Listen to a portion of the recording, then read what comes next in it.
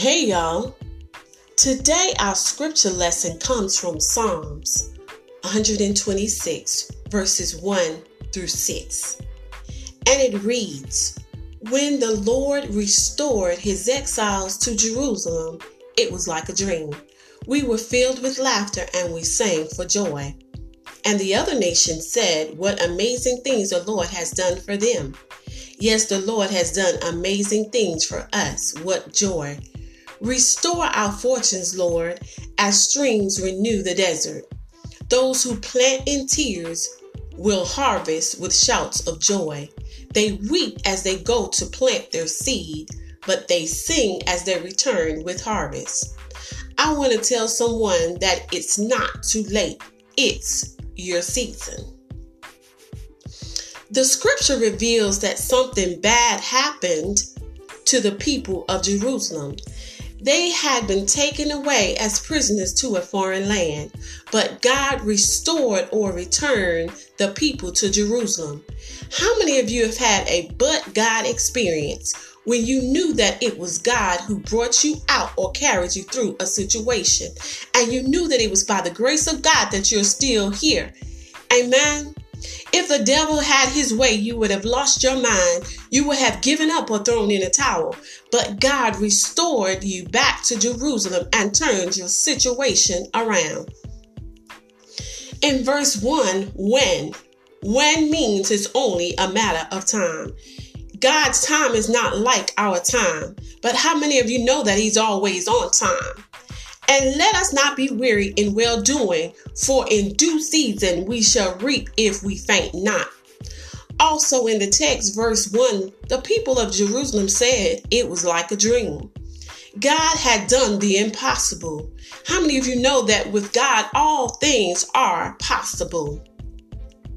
I remember when God first called me to preach. And at that time, I felt like I was in a foreign land and waited on God to turn my situation around. I wasn't sure if God was speaking to me because I felt unworthy of such a calling.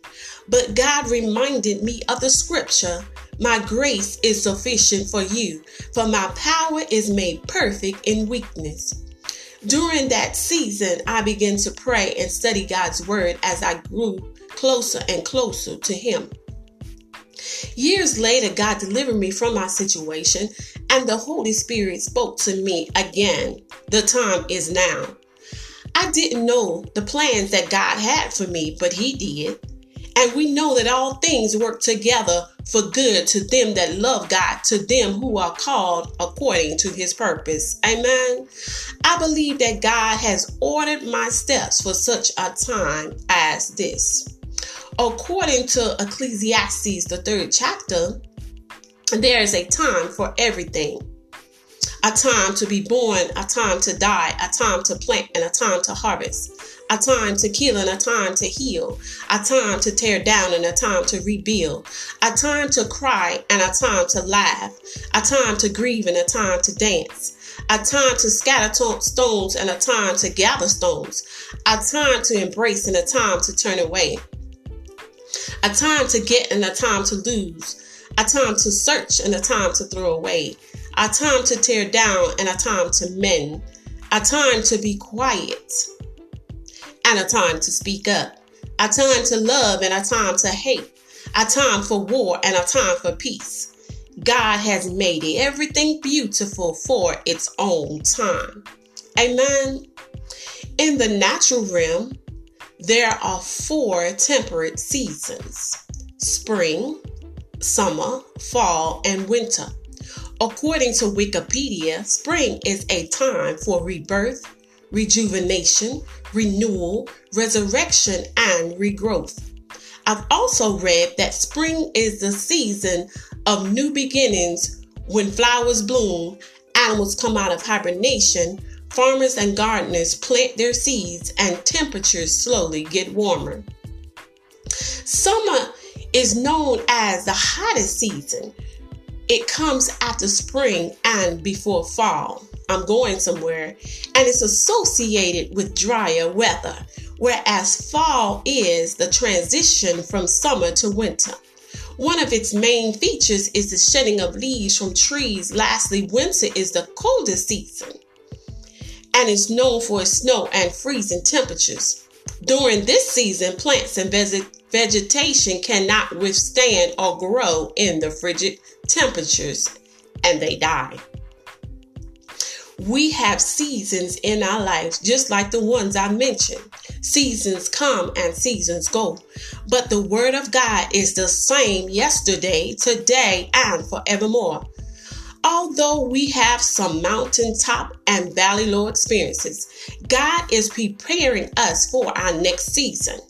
How many know that trouble don't last always, and that weeping may endure for a night, but joy comes in the morning? Amen. I'm so glad that I don't look like what I've been through. But they that wait upon the Lord shall renew their strength. They shall mount up wings as eagles. They shall run and not be weary. They shall walk and not faint. I just want to tell you, it's not too late. It's not too late to go back to school. It's not too late to buy a new home. It's not too late to get that job you've been waiting for. It's not too late to start your own business. It's not too late to get married. It's not too late to start your family. It's not too late to receive salvation. It's not too late to get your deliverance. It's not too late to get your healing. It's not too late to get your financial breakthrough. It's not too late to restore your relationship. It's not too late to obtain or fulfill your purpose in life. God said it's not too late. There are 3 things you should do in this season. Pray, and pray some more. In verse 4 of our scripture text, the people of Jerusalem prayed that God would turn their situation around. It says it in the text. Restore our fortunes, Lord, as streams renew the desert. In this season, you should pray both day and night. Pray without ceasing. Pray without doubting. 1 John 5:14 says, and this is the confidence that we have toward him, that if we ask anything according to his will, he hears us. We know that the effectual, fervent prayer of a righteous man availeth much. Amen. In this season, you should plant your seed, which is your faith. Verse 5 says that those who plant in tears will harvest with shouts of joy. How many know that without faith it's impossible to please God, and that faith cometh by hearing, and hearing by the word of God? We are only required to have the faith the size of a mustard seed for God to work on our behalf. Now, faith is the substance of things hoped for and the evidence of things not seen. After planting your seed, you must water it with the word of God. As the songwriter wrote, sometimes you have to encourage yourself and say that the Lord has made me the lender and not the borrower, the head and not the tail, above and not beneath. Tell yourself, I am more than a conqueror through him that loves me. I can do all things through Christ who strengthens me. In this season, you should praise God for your harvest. Verse 6 says, they weep as they go to plant their seed, but they sing as they return with harvest. I can only imagine the people of Jerusalem praising God. I will bless the Lord at all times. His praises shall continually be in my mouth. Oh, magnify the Lord with me. Let us exalt his name together. Oh, give thanks unto the Lord, for he is good, for his mercy endureth forever. For this is the day that the Lord hath made. Let us rejoice and be glad in it. I will enter his gates with thanksgiving in my heart and enter his courts with praise. Be thankful unto him and bless his name. Bless the Lord, O my soul, and all that is within me. Bless his holy name. I was glad when they said unto me, come, let us go into the house of the Lord.